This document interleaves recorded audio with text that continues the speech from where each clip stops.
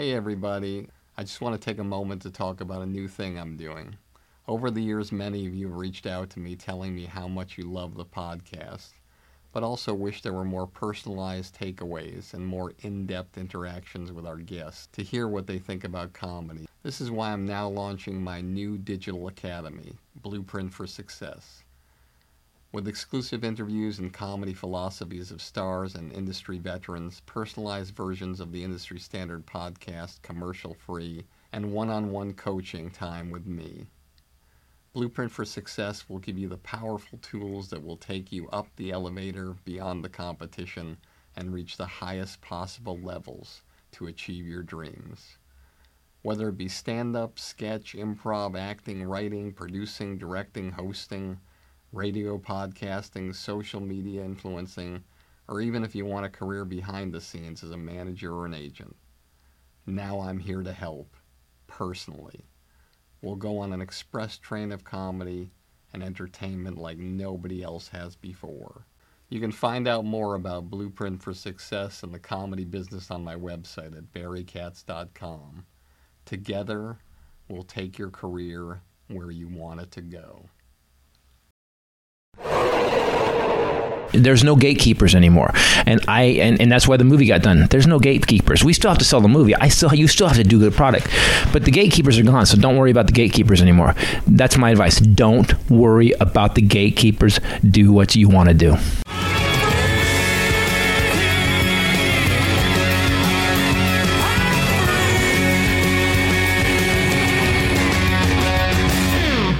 All right, welcome back to another episode of Industry Standard, back for our first regular show in 2017. Happy New Year, everybody. Hope you had a great holiday and an amazing New Year. I know I did.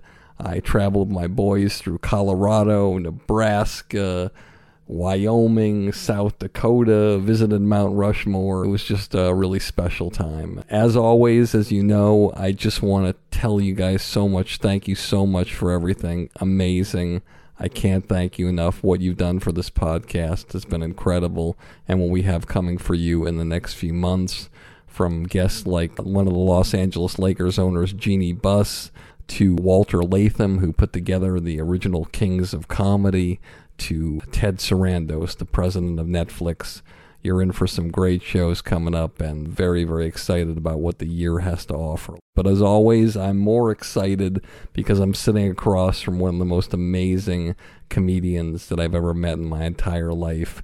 Truly extraordinary, and I'm talking about Christopher Titus. I've known Chris my whole life, and one of the things I think when I look at him is that we're all born into lives that we don't know what they're going to be. Some of us are fortunate enough to be born into situations where they're with model families and they have wonderful support systems. And then other people are born into situations like Christopher Titus, where everything is lined up against you from the moment you're born. And the chances of you getting out and being a healthy and productive member of society are next to impossible. I always think to myself how hard it is to be successful in any business. So difficult, even if you're from an amazing family, even if you have everything working for you.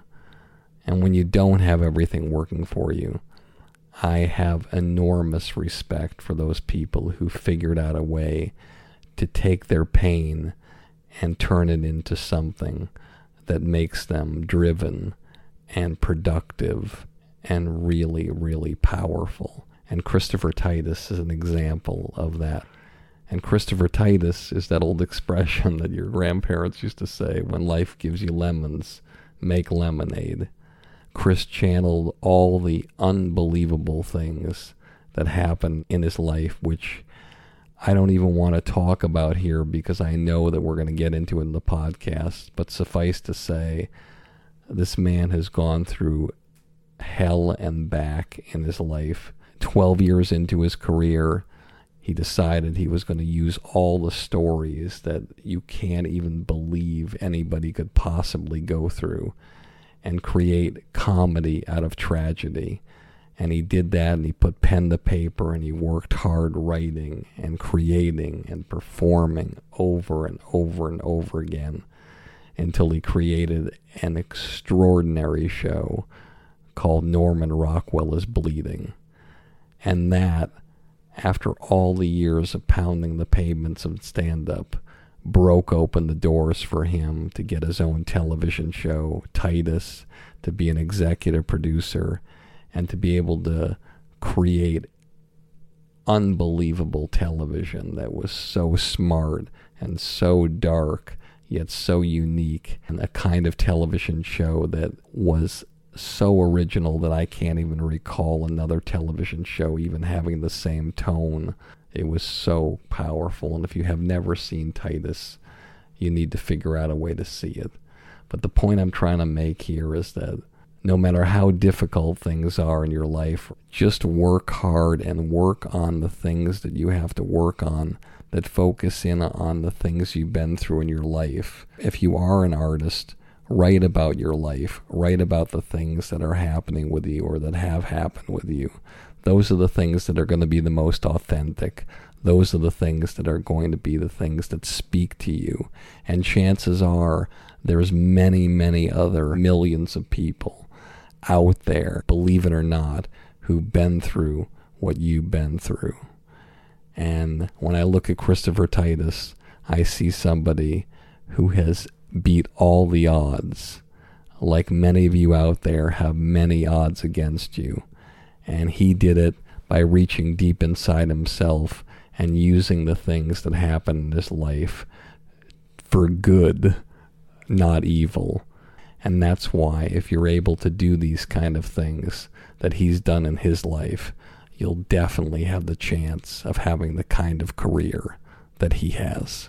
Here we go in 3, 2. This show will have laughter. I got everybody pregnant with Barry Katz and semen. I'm not comfortable with the tone this is taking. If you're undeniable, you will not be denied. If you want to be successful in show business, you get yourself a Jew white manager like Barry Katz. Being a manager is just turning no's into yeses. Creating holy shit moments. Undeniable. You fucking firing me up, Katz. I love this man. Is there anything else I should know? You're on. What? Now? I'm on the air. Barry Katz. Back in the house.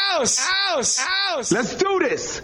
I always told you that I was so proud to work with you because you always want to be associated with people who are brilliant and geniuses. Well, you were like Lenny Bruce and George Carlin's son. Nah, that's a crazy compliment to do. That's not valid. I would say maybe because of storytelling, maybe Cosby and a little bit of Carlin. Carlin to this day, same with Patton's Werewolves and Lollipops. When I feel shitty about my comedy, I will go listen to Werewolves and Lollipops or go listen to Carlin's last 3 specials. Well, there's people out in the world now listening to your last 3 specials and waiting for the next one. But I think there was something about you that always fascinated me about your life and how you overcame and did it. You're a brilliant man, incredibly talented, funny, great looking, but you're obviously broken.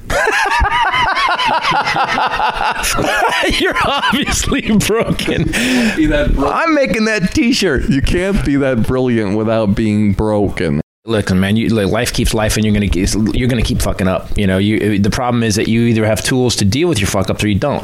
The Landmark Forum gave me the tools to deal with my fuck ups. So now when those happen, I can stop and go, lose my TV show because of the forum. I'd had it 4 years before, and I'd kind of got out of it, and I could totally accept my fault. I've accepted that anything that happens in my life has nothing to do with my mom or my dad, has nothing to do with anything they've done or you've done or anybody else. The business isn't keeping me out from getting the success I want. It's me, something I'm doing. So I can't affect you. I can't affect them. I can't affect my dad. I couldn't affect anybody. The only person I can affect is me. So because of that's what I learned in the forum. The only person I can affect is me.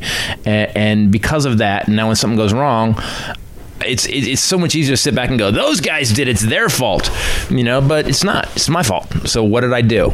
You know, the insight I got about my ex-wife was, I go, she cheated on me. She stole all our money. She wrote 300. It was horrible. Like she embezzled like 300 grand from us. It's crazy. I came home from the road and all the bank accounts were empty one day, and she said it was identity theft. So I went back to the forum after the divorce was started because I was really out of it. I said I need some insight, and the guy goes, "What?" I go, "What you do?" I go, how can it be my fault? She did this and this. And they go, "Well, what did you do when she did that?"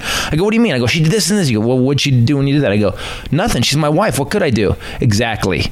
They were like, "You let it go. You just kept stepping over the problem. You kept stepping over the problem. Why are you surprised now that the problem blew up?" I was like, wow, that's a hard one to face when it's all your fault.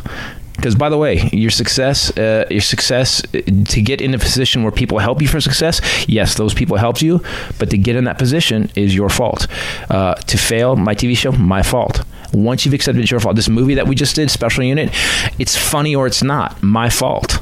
You know, no one, and I got people I'm responsible for with it, you know, the investors and stuff, but it's my fault if it's good, and it's my fault if it's bad. If it's good, it's obviously everybody else's contribution, but I wrote it and I directed it, and it's going to work or it's not. Let's talk about what's the first inspiration that you realize, maybe I should take my life and turn it into a show called Norman Rockwell is Bleeding. I was going to quit comedy. I was going to quit. I was to the point I was 12 years in. I've been doing stand-up. I hated, every comic will get this. If you do comics, there's a thing for a long time, and it's happening a lot less now because there's so much media to get your stuff out there. Well, comics who do the same act for 10 years. You know, guys. There's guys to this day. I know one comic that's done it 17 years, same fucking act. And he'll go, I got my new stuff, and it'd be a 3-minute bit about Bob Dylan. You're like, that's not your new stuff, dude. So what happened was that I started to hate my act. I'd be on stage and I've talked about this before, a piece I'd written that I'd been doing 6 years would start to come towards my brain, to come out of my mouth, and I go, oh, fuck, I hate this fucking piece of shit. And I would say it again. So I was going to quit.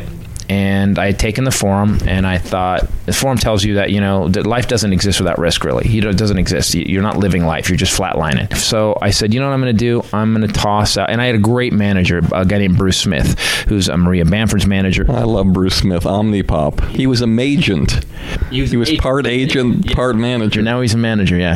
But he was one of the few people that said, keep going further. Him and Dave Stroop would be like, one of the comedy club owners, he would be like, go further with that. So I wrote Norman Rockwell's Bleeding. The original bit I wrote was called We Need Comedy to Get Rid of Our Desire to Kill, which I hated my comedy so much, dude, I had to break it. I shaved my head one day. I just shaved the sides of my head. I was like Mr. Perfect hair and everything. I just fucking one day I hate what I'm doing. I got to be different. So I thought, I just shaved my head. And I wrote this bit called We Need Comedy to Get Rid of Our Desire to Kill, which ended up on the 2 specials ago, or last special. Because it was such a conceptual bit that I wasn't ready to do it. And basically it's the worst day you can have from beginning to end. I'm just ranting. I'm just raging on stage about the worst day I can have. And at the end, I'm about to stab my boss in the chest. And he goes, what? He goes, what's the matter with you? And I said, I just need a good laugh. And that's why it was to point out why we come to comedy clubs. And I took in a guy from my acting class because I so knew this. I was going to get my ass kicked. I knew when I did this bit, the audience was going to rise up as they were the South pre-Civil War and kill me. And they went nuts. They went fucking nuts. I get done 3-minute long bit. They go, ah. And all I've got is my old shitty material. So I drop back into that and I tank for 7 minutes. So I get an applause break in 3, tank for 7. And now I'm like, fuck. And so I decided to throw everything out. And I threw every piece of comedy I had out, and I started writing Norman Rockwell's Bleeding. And I took even the stuff that I'd written about my mom and dad, the cute stuff I'd written about their divorce, I took that, dismantled it, and wrote the real stuff about. I wrote about my mom's mental illness. I'll never forget the first time I did. And comedy's such a process. You have to, like this new bit, I have this new show I'm writing about politics. I have to figure out a way to write it. So once you get these concepts, it takes a while to get it right, you know? I mean, people that you watch these guys and people, that guy's brilliant. Yeah, but it took him 8 months to get that joke to work. It took him 4 months just to get the concept funny. So I was in Raleigh, North Carolina, and I wrote the bit about my mom's mental illness, and I didn't realize it. I get on stage to do it, and I start doing it, and I start crying on stage. I'm choking up. I'm in the middle of these jokes, and the audiences are such a great barometer of who you're being at the moment. They really sense you. And the audience, they were like, ha, ha. And they started just, ha. And I was like, hey, my mom, she mental illness. I used to, and it tanked. But I did it the next night, and then I realized that everything in that happens in the world is just absurd. Some people think I'm kind of mean or psychotic or heartless to be able to talk about my mom's mental illness or my mom's suicide or my dad's fist fighting my dad. Some people think that's kind of how can you even talk about that, man? It's so serious. No, it's absurd. Human beings are fucking absurd. Human beings are weird. And so if you can write it from, you can't write it from anger. You can't be mad at, I couldn't be mad at my dad and write the jokes I've written about him. I had to be over it. So you complete that and you showcase it for the Montreal Just for Laughs festival. No, I didn't get it there. That's not what happened. Actually, Montreal, I got 2 deals out of Montreal. One was New Faces. I got a deal. They hired a writer. No one's going to give me that shot. Hired a writer. He had me in a goofy thing where I had a Latino buddy and we were dating twins, and the twins, we never knew who we were dating, and it was fucking horrible. And I realized, wow, they paid this guy to do this for me. Then I got another deal where we actually pitched a show that didn't go. So I had gone to 3 deals, and although I'd been paid well, nothing happened. And I took the form and I said, you know what? Next deal, I'm writing it. Fuck it. I don't give a shit what anybody says. And I told Bruce, I said, I want to write it. And Bruce was like, well, no one's going to give that to you. I said, okay, then we won't do it. And they go, what's the concept? And I said, here's the concept. And he's like, okay. And that was the idea for Titus came up. And Bruce was like, okay, let's sell it. And I think we all thought it was pretty outrageous. So here's what happened. So when we pitched it all around, we went to NBC to pitch it. I'll never forget this. This is why executives, I have a big problem, and it's never going to help me. And there's some great ones. Doug Herzog, phenomenal. John Landgraf. There's some great people in the business. There's some, McPherson at his peak there's some guys that are just phenomenal executives. And then there's the rest of everybody. Just like comics, there's some great fucking comics, and then there's everybody else. So here's what happened. We go to NBC to pitch it. We pitch Titus out basically with a dysfunctional family. My dad's an alcoholic. My mom's mentally ill. Blah, blah, blah. The woman at NBC goes, this is great. We love this. Here's what we're about at NBC. And she takes this rock from the Successories, that thing where these inspirational thing, and it's this round rock and it says Risk on it. And she slams it down to him and goes, good. We love this. This is what we're about at NBC. We walk out of the room. Bruce goes, I've never been to a meeting that went that well. Phenomenal. Walking the line, goes, he's going, I think we sold it. I'm like, all right, whatever, good. They call us back literally 3 hours later. Yeah, it's a little too edgy for us. And I was like, and I'm literally on my computer, and I'm writing her a letter right now. I'm going, why don't you send the Risk rock back to the Successories? Because you didn't risk to get it. You went to the fucking mall and bought it. And he's like, calm down. I'm like, no, man, you don't get stoked about something and sell us out on the second NC. So anyway, so I didn't send the letter. Then we're at Fox pitching it again, and Michael Hanel and Mindy Schulteis, who are great producers. Amazing. Yeah, they were just good people too. Anyway, so we're there and we pitch it, and at the end of it, I just said, "Listen." She goes. Do you think people will go for this? I go. I tour the country all the time. These jokes work everywhere. Because what had happened was the reason that it got seen because I took my last $8,500 and I rented the Hudson Theater for I had Mondays and Tuesdays for 6 weeks, and I'd been working the bit. Working Norman Rockwell on the road, and Bruce, to his credit, goes, okay, it's all about your childhood. You need something about your current life. So I went out literally 2 weeks before we had to debut the show, and I wrote a bunch of new stuff about my girlfriend that used to punch me in the face, and my ex-wife cheated. When she was a girl, my ex-wife cheated on me when we were dating also. And I stayed with her. Yeah, I'm a smart guy. See how dumb I am? So I wrote those bits and I got those working, and I came back and we put the show up. And the night that the executive came to see Titus, we had 8 people in the audience. 8. And I did it full out.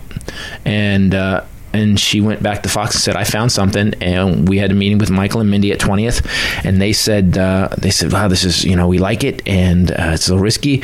And what do you think? I said, doesn't matter. I go, listen, all I want to do with Titus at the end of the day is, because dysfunctional used to be a bad word. I want to cause a paradigm shift in the way people see their screwed up lives.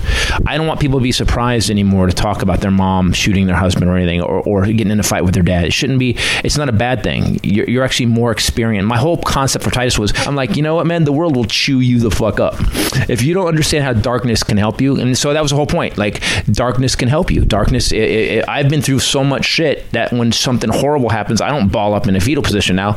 I just go, okay, let's move on to the next thing. That's why we did Special Unit. Special Unit is another thing. All my friends, I have some disabled comic friends, and although Hollywood talks a good game, they don't give them jobs. So and now I think it's changing a little bit now. I mean, the Farrelly brothers are the only guys that have done it in that new show Speechless, I think. But how long has it been since that they had a protest like 12 years ago about it, and no one got jobs until recently.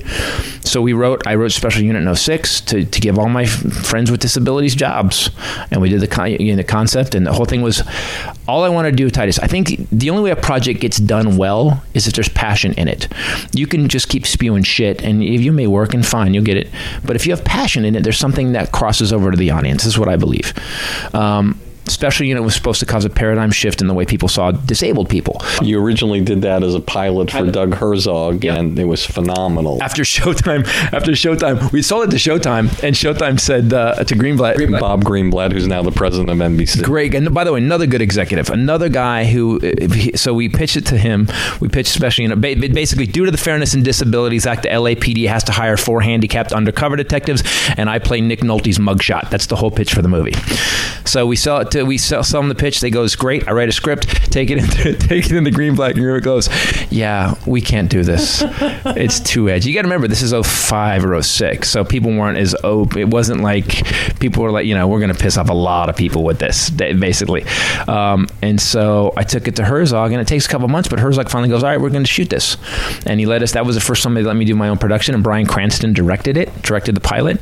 I'd asked Bryan to do the movie, but he's obviously can't now. He goes, yeah, I'm busy for 3 years. I'm like, well, I can't wait that long. So now 10 years later, I wrote a script. Peter Farrelly got involved of all people. But here's the reason I wrote Special Unit. My friends who are comics, they are put at a disadvantage all the time, even when they're really funny. Michael Aronin is really a funny cat, and he's got cerebral palsy. So Michael to this day will sit in a restaurant with his wife. And this happened recently. He's at a fucking IHOP, and these two old people lean over to his wife and go, it's so good you work with these people.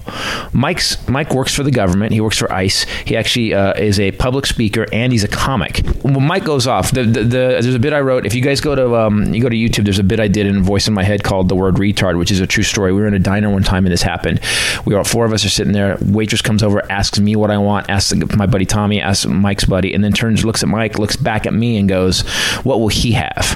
Well, instead of Mike getting indignant and going, fuck you, I can handle myself, Mike goes the other way, and he starts acting so insanely retarded and so insanely disabled that he starts knocking shit off the table. He goes, I like your movies. Can I have movies? And he starts, and this woman doesn't know. She starts to freak out because it makes her, and I'm a comic, so I'm not laughing. I'm going to let him do it.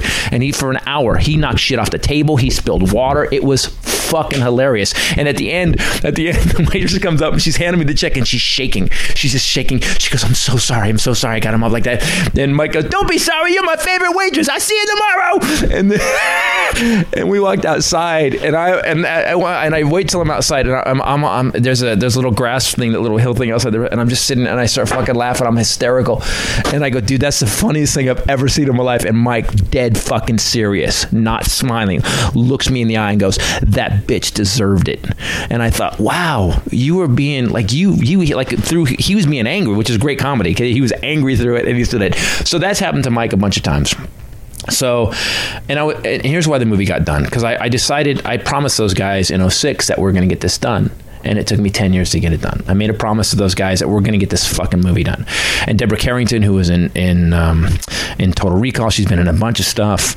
And this kid named Tobias Forrest, who's really great. David Figlioli plays a guy with autism. He's the only guy who's just a pure actor that we got. And then we hired 12 other disabled actors for the interview scene. I wanted to give these guys work and give them a shot to be funny. It's not going to be a Hallmark movie where they're the special little hero. They're assholes to me because I'm a jerk. My character's, you're gonna hate my character for the first 15 minutes. I am playing me basically. How'd you raise the money? I have my manager now is a guy named Andy Cohen. He's a great guy. I love Andy Cohen. Andy Cohen is a good man, and he's one of those. A lot of people in business, your agents, managers, whatever, and you actually get behind passion. You have passion when you like somebody. There's a lot of people that just want to. How much can you make me now? and they don't care what you want to do. They want to put you in stuff that they think they can make fast money on. Well, Andy cares. He's like, all right, let's get this. I said, I want to get this movie done. He said, okay, and he started talking to people, and he got these guys to give us money. So, and I put some of my own money in it. We got 3 of us. You know, again, life doesn't exist without risk. Yeah. So here's what happens is, so I kind of blew the movie off, and I was still kind of blowing smoke up my own ass, going, yeah, I'm going to do it one day. And I was in the mall over here in Sherman Oaks, and this guy's rolling towards me in this wheelchair, and he's got gloves on, and I'm watching. He's like, maybe he's 100 yards away from me, and I'm watching people kind of part fucking in front of this guy. Like, it was crazy. It was everybody was just going off to the sides, left and right, and nobody would look at the dude. Nobody would just look away. The guy's in a wheelchair, right? So as he gets to me, I go, how's it going, brother? And the guy he looked at me, then he looked around, to see who I was talking to. And I thought, wow, what must it be like? And people, I don't think people are mean. I don't think they're being mean. I think we are taught from a very young age, don't look, don't stare, don't talk to them, don't make them feel weird. Well, so now you're living in this world where no one looks at you, where people just ignore you. No, you're not a person anymore. You're a wheelchair. That's how you are. So. And I really got that when I did that. And then I was in I was in San Diego working at the American Comedy Company, and I went out walking one day. I came back, and there was this woman sitting across the street at a light. She was missing a leg. She had that kind of I'll never forget it, flesh-colored sock on her thing, which is just always weird. Just go to neon if you could. Don't try to hide. Your leg's not there. Go bright. Get stylish. Go stylish. Leather with studs. Just if I'm losing a leg, that stump is going to look good. That's all I'm saying. So I walk across the street, and this woman is sitting there. She's got a bag on. She's staring down, and the light turned green, and she didn't move. And I walked across the street, and I said, how's it going, kid? And she looked up, and she didn't say hi. She said, thank you. And that fucking stopped me. I was like, wow, you thanked me for acknowledging that you existed on the fucking planet Earth. And that was the moment I decided, I don't give a fuck what anybody says. If we're going to make this movie, whether I got to do it with a skateboard, as a dolly, and a GoCam, we're making this fucking movie. And once I decided that, it was interesting how the universe, and I knew it. It wasn't like I'd said it before. Like, I knew we were doing this it didn't matter. Whatever, if I have to sell everything I own, we're making this movie. So I decided to do it, and we started going forward with it. And then I got this weird text one night from Peter Farrelly. I don't know Peter Farrelly. Peter Farrelly just sends me. I just see, hey, Pete Farrelly here. I hear you doing this movie. Michael had got Jackie Flynn to show Peter Farrelly the pilot from 2006. Jackie Flynn, a comedian from Boston, who's very good friends with Peter. Yeah, very good and very funny. He's in the movie too. He plays my partner, who I shoot in the first scene. I shoot him repeatedly in the first scene. And so Peter Farrelly says, and I'm like freaking out. I'm freaking out at Peter Farrelly, and I text him back, and he says, can you send me the script? And I'm like, of course. Kingpin? Let me go down the list. Because as much as I hate people who have never made somebody laugh, if you've made someone laugh in movies repeatedly, you can have all my attention. Anything you want, I'm doing. That's another thing. That's my big thing with executives, is that you come in the room, you tell me what's funny. Here's what I want to know. Where have you worked on stage? How many jokes have you written? How many scripts have you written? And can I see them? Show me those, and then we can sit down and you can tell me what's funny. I've been doing this since I was 19. Okay? That's my attitude about it. And I know it's really unpopular. It's not a diplomatic attitude, but we're wasting time. If you're telling me something's funny and I know it's not, after performing since I was 19, at 10,000 shows, then I don't have time. Why are we wasting time? Now, if you're going to pay me a lot of money to waste time, I guess, but even that's not fair to you. It's not fair to you or the company that we're wasting money for. That's my opinion about it, and I know this is going to bite me in the ass later on, but that's how I feel. So that's the great thing about Andy, is that these guys let me do it. So Peter Farrelly, I sent him the script, and he goes, hey, man, this is funny. It's a great concept. I love that you're working with disabled. We use disabled actors. I said, I know. You guys are the gold standard. You guys are the only guys who really do. He goes, can I give you notes? I said, hell yeah, sure, you can give me notes. So he goes, all right, I'm going to call you next week. So I'm in Denver, and he goes, hey, I'm going to call you at noon tomorrow. Ready. And I've got my computer in front of me. I'm the next day, and I'm ready for Peter Farrelly's notes. I know he's going to give me some jokes. It's fucking Peter Farrelly. He's giving me some jokes. Kingpin, whatever. Peter Farrelly calls me, and Peter Farrelly is the nicest guy in the world, and that, by the way, and the best guy in the world. but he blowtorched this script like I have never had a script blowtorched. Like he went down, he didn't just go, this joke, that joke. He went, this whole concept right here, where even the bad guys are disabled. He goes, I thought you were trying to make a point that disabled people can handle anything. And I go, I am. He goes, then why are the bad guys disabled? They can only take down disabled bad guys? And I had that moment when someone gives you a really good script note where you're like, oh shit, I'm the shittiest writer ever. I suck at this. And so it blew out, literally just that one change blew out the villains, it blew out all the henchmen, it blew out about 9 scenes, and I had to rewrite 75 pages of the script. And my old Titus would have said, you know what, I know what I'm doing, blah, blah, blah. But I went, no, you're Peter Farrelly.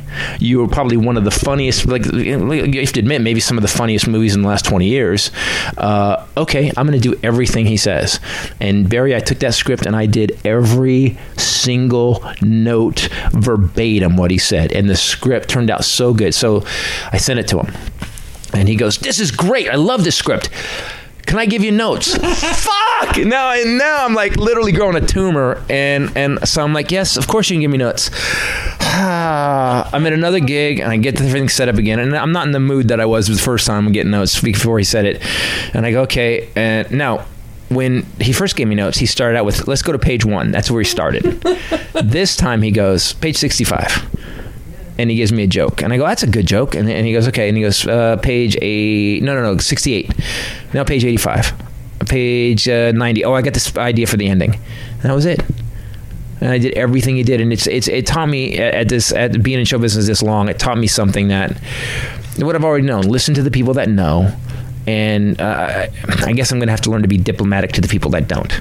Tell our audience the greatest old Titus story about your Fox show. All right, this is to everybody out there right now who's full of piss and vinegar and thinks they're fucking great. If you're a comic, don't go to the meeting with the network president. Send everybody else.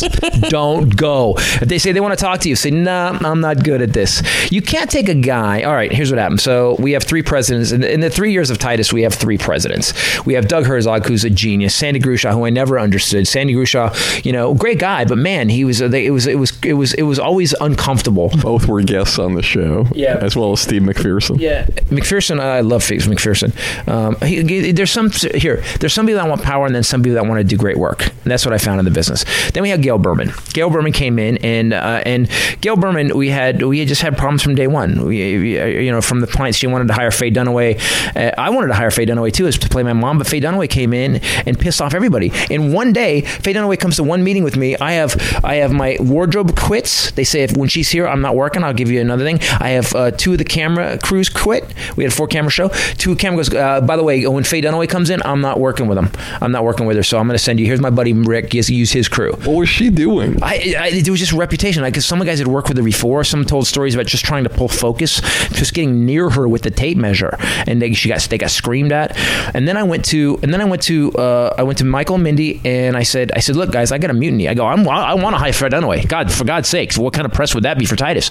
But I got a mutiny, and my crew had to build a new set every week. It wasn't Cheers. Because of the way we did it in one. The great thing about Titus, and I to this day I still hold it up as the best time in my life. We did a new set every week, and we shot it like a play. We never stopped. We shot it beginning to end like a play. No sitcom does that. At least didn't at that time. And so I was real proud of it. But our crew had to do a new set every week, so they were busting their ass. And so they were really important. My crew is the most important. Now, my mistake was I should have made the network as important as my crew.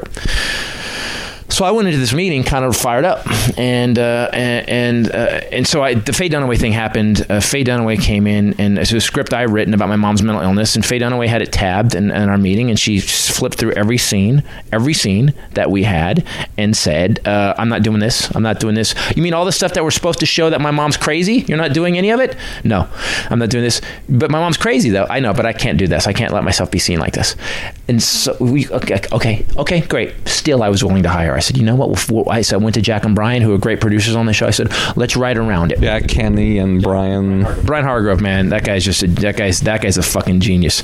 And so and taught me more about story. Brian Hargrove taught me more about story in the first couple months of Titus than I'd learned in my entire life of writing stand-up. All great writers will tell you story trumps jokes. Because you can put jokes on top of everything. Jokes are just icing. So here's what happens. So Gail and I have this argument about, and I said, look, I want to hire her. So I go to Michael and Minnie. I say, look, we'll hire her. I said, I'm for that 100%. I go, but if it blows, if it goes bad, you guys take the heat. And they went. And then I went to St. Keach came out. So Stacey Keach goes, Titus, we have to hire Faye Dunaway. I said, sure, Stacey. But I said, do you me a favor though? If it goes bad, will you deal with the crew? And nobody would. It wasn't their responsibility, and it wasn't. I'm the EP. I should have, I was executive producer. It should have been my responsibility. And I called Gail. I said, I can't motherfuck this crew. Now, I think that was my naivete. Look, this business is hard, and sometimes people are jerks, and you got to deal with it. I should have done something else. I should have told the crew. I should have had a meeting with the crew and said, guys, Faye Dunaway is going to play my mom. Here's what we're going to do. At the end of the season, if she blows up and you guys are all upset, we're going to have a party at my house, and we're going to burn her in effigy. Are you okay? We're just going to build a big scarecrow over and burn. I'll have little bats made that say, I survived Faye Dunaway. Whatever you guys want to do.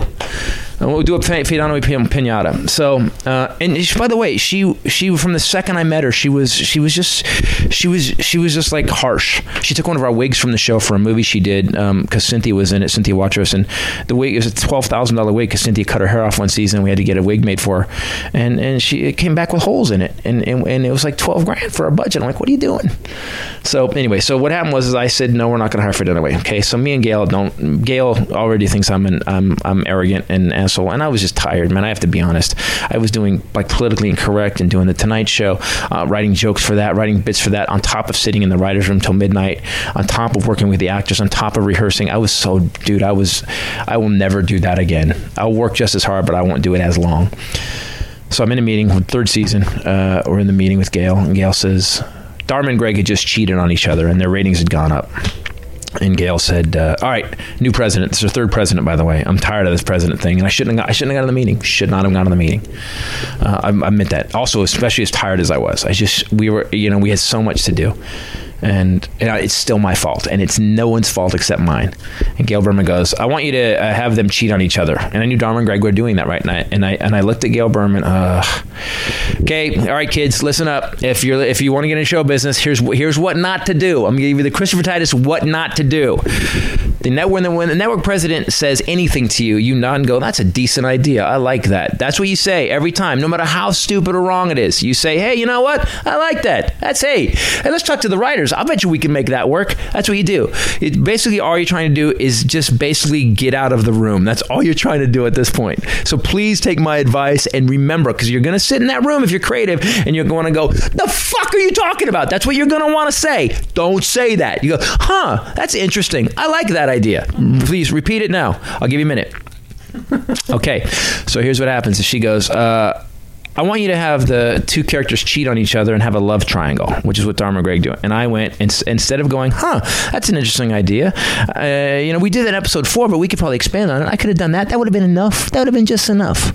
Instead, I said, do you even watch the show? Because let me explain to you how this show works. And then I proceeded to talk to the network president like she was a 3-year-old. I went, first of all, let me explain how the show works. Okay, the show is about, the whole entire premise of the show is two screwed up people together basically make a couple that is unbreakable because they got each other's back. On top of that, we did it in episode 4. We had them cheat on each other in episode 4. Have you seen the show? And now, one-on-one in a meeting, maybe we could have had an argument in our office. Instead, dumbass Titus does this in front of 35 people in a big conference room, at the top conference room at Fox. Everybody, the studio's there, everybody's there. And then I said, on top of that, if I have them cheat on each other now and have a love triangle, I've just blown the entire premise of the show. The entire premise is gone. I go, the whole show is two people together, two screwed people can beat anything. If I split them up, I've lied. Show's not funny anymore. You don't trust the characters anymore, and the show's over. So we're not doing it. And I'm waiting for literally just like 300, like a bunch of Greeks with abs going, ah! Didn't happen. What happened was dead silence. Literally the quietest moment in my career. Just nothing. Just like the comics. Picture the worst joke you could possibly tell. You know, like doing a Casey Anthony joke like the day she died.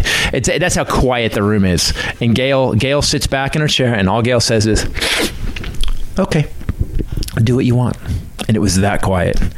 And Jack and Brian are sitting next to me, and no one said anything. And I had this moment of just pure chill where I was like, "Oh shit." And I'm not making this up. I used to get the promo sheets, how they promoted Titus. You know how many commercials I'd get them and look at them. And the next week, it was like Bernie Mac, 35 promos, Titus, 2. And they were like at 11:30 at night.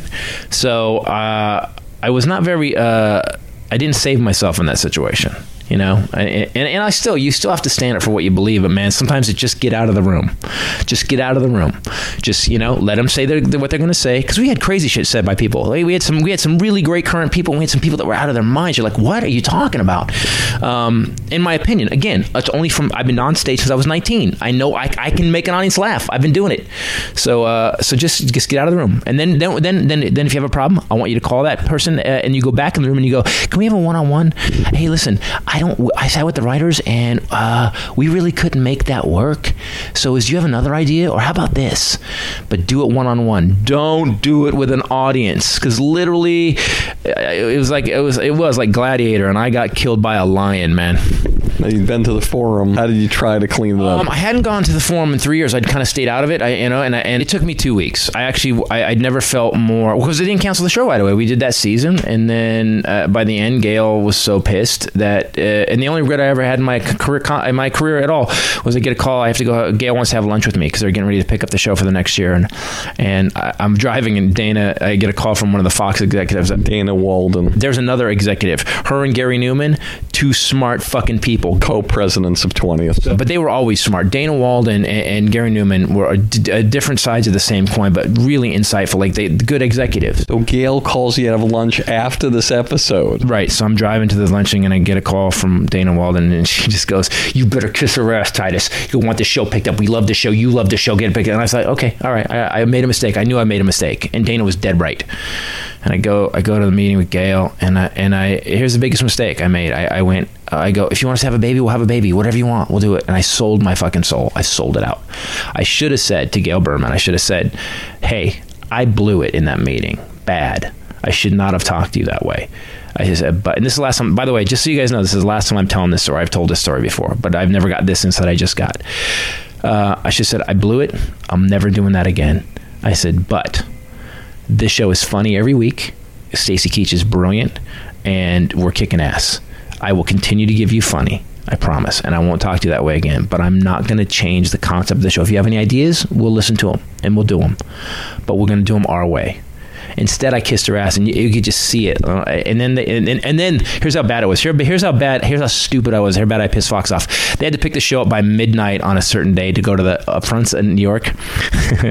They called me and told me that they weren't picking up the show at like 11:15, like 45 minutes left. It was like, let them wait. No. Let them wait. No. And let the tumor really get purchased, and then we'll call them.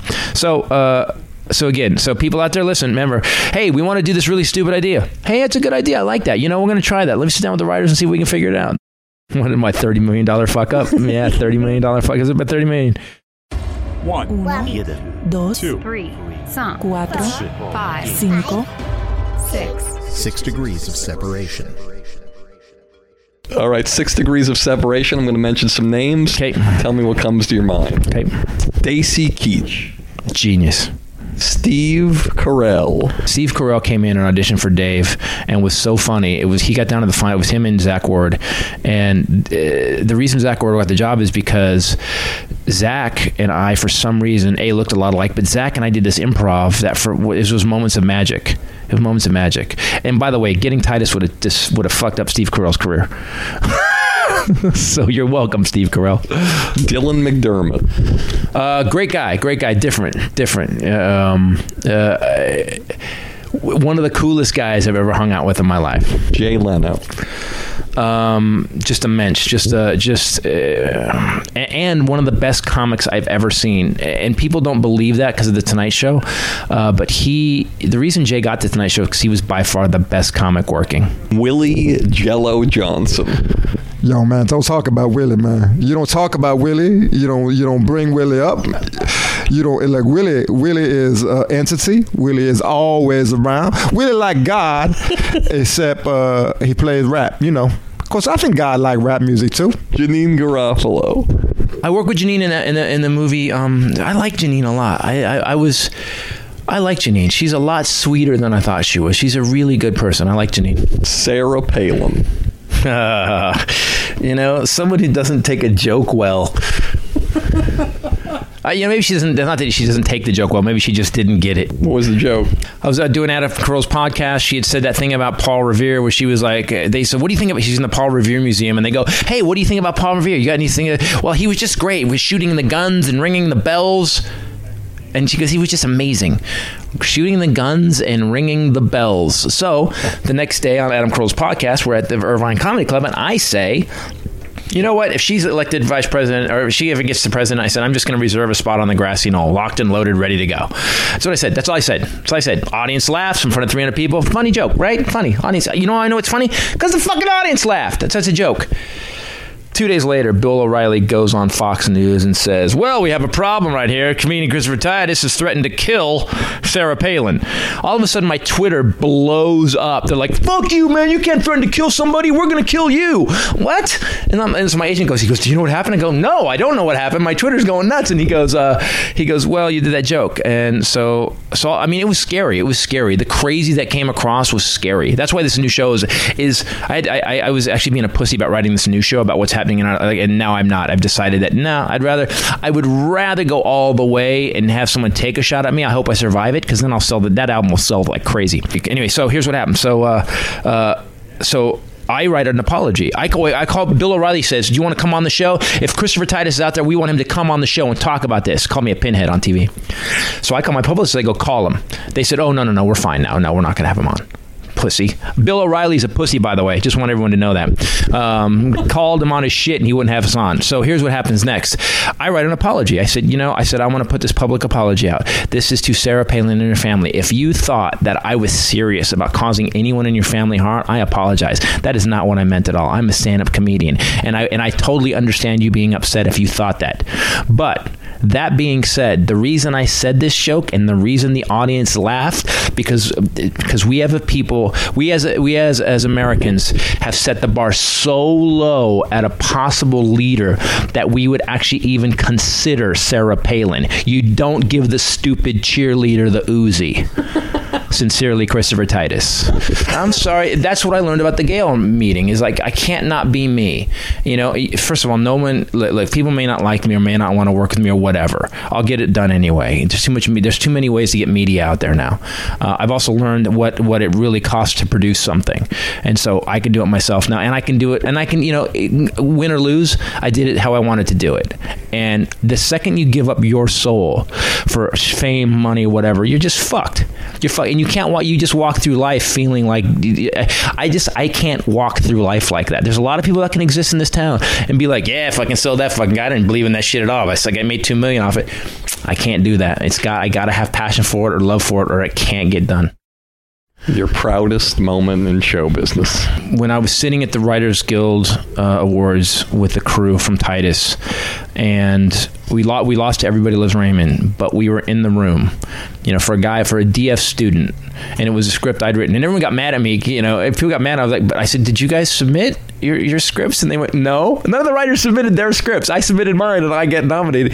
And so we're sitting there, and Jack and Brian and Chris Sheridan and Patrick Megan and John Morey and all these great writers. We had such a great room at Titus, and sitting with those guys was the proudest moment for me, because there's no evidence that I should have been there. No evidence at all.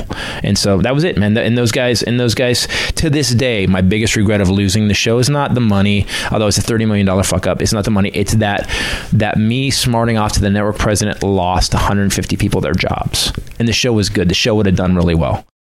Your biggest disappointment in show business? Having a TV show that was groundbreaking, pushing the envelope, working, reviews from Rolling Stone to Time Magazine were just through the roof, and just because my high school issues and Gail Berman's high school issues ruined something good. Yep.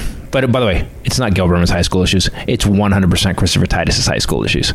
Last question. What advice would you have for the young comic who has angst, issues, trying to get started and navigate through the world of not just stand-up, but creating and writing their own stuff, also executive producing, and getting to the next level and having the kind of career that you have? I would say don't try to figure it out. Don't try to figure it out, man. Just do it. Do what's in your heart, because it never worked when I tried to figure it out. It never worked when I tried to give them what they wanted. They don't fucking know what they want, and they never have. They don't know. You think Breaking Bad was turned down by how many different stations before it got on? I mean, let's go down the list of brilliant shows that were turned down. Turned down. The person who slaps a risk rock in front of you and then says it's too risky, you shouldn't be running shit. You know. So at the end of the day, you got to do your passion. And don't give a fuck, because even if you do your passion with a skateboard and a GoCam, you can put it on YouTube. You know, that's where people don't quite get it yet. You know, I started doing my special Revolution. After Revolution, we started shooting our own. And people don't get it. You can be in charge of it. There's no gatekeepers anymore, and that's why the movie got done. There's no gatekeepers. We still have to sell the movie. You still have to do good product, but the gatekeepers are gone. So don't worry about the gatekeepers anymore. That's my advice. Don't worry about the gatekeepers. Do what you want to do.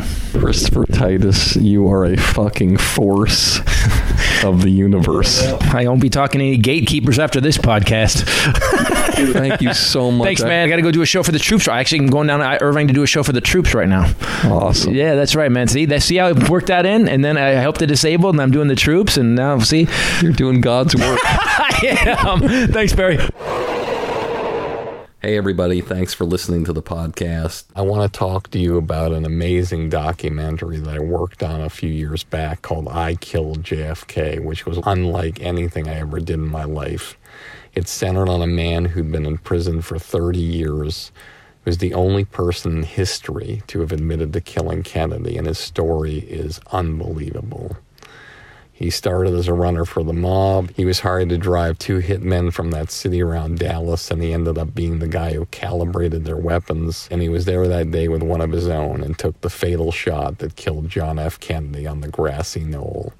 His story, the footage, the interviews, never been seen before. You can't find them anywhere else except on this documentary. So go to barrykatz.com to the merch page and buy the documentary with the rare interviews of the 5 greatest historical experts in the world. So just go to barrykatz.com, the merch page, pick up the documentary and interviews, and I guarantee it will reverse the way you feel about what happened that day in 1963 and change your opinion of the government and how it works and alter the way you think about things forever.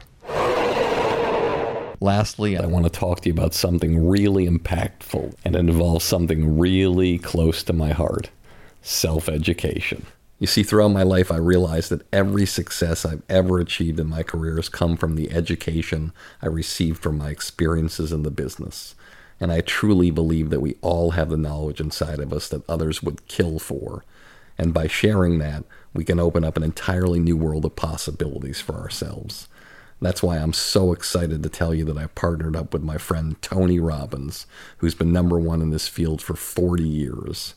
Along with his team of experts, Dean Graziosi and Russell Brunson, they'll show you how to take that valuable knowledge in your mind and turn it into an incredibly profitable mastermind, workshop, or event, just like they have and continue to do in their careers. And they're launching a new training program that's literally changing people's lives by helping people like you be a part of this $129 billion a year business. So it's an incredible opportunity for someone like yourself to build your own business, share your knowledge, and help and serve people in a huge way with the guidance of Tony Robbins, the best in the business. He's actually going to teach people like you how to make big money and build a successful business. So if you're ready to take your life to the next level, they're doing a free live training session. BarryKBB.com. That's BarryKBB.com. Look, I've done over 440 free podcast episodes of Industry Standard, and because of your incredible response, it's reinforced my belief that we're morally obligated to share and pass on our knowledge with the world and help other people in those ways. I truly believe this, and I really love this groundbreaking training program and how it can turn your knowledge into an extraordinary amount of money. So just go to BarryKBB.com, that's BarryKBB.com, to this free training session with the best in the business, Tony Robbins. I guarantee you it will change your life forever. As always, this has been Industry Standard with me, Barry Katz. And if you like the show, tell all your friends. And if you don't like the show, tell all your friends. You get all the money, drive that fancy car. All the people love you, 'cause you're going far. Life is for the dreamers, they have all to gain. It's never quite over till it all feels the same. You pick your own poison, dig your own grave down in the valley of fortune and pain.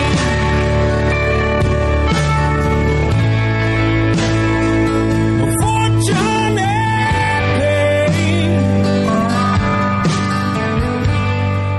Thank you for listening to Industry Standard with Barry Katz. If you'd like more info on our schedule of new episodes or how to reach Barry through Twitter, Facebook, or email, go to barrykatz.com. Before you leave, please take a moment to subscribe to our podcast, leave a comment, and rate it, even if you think it blows. Thank you for your support, and have a great day.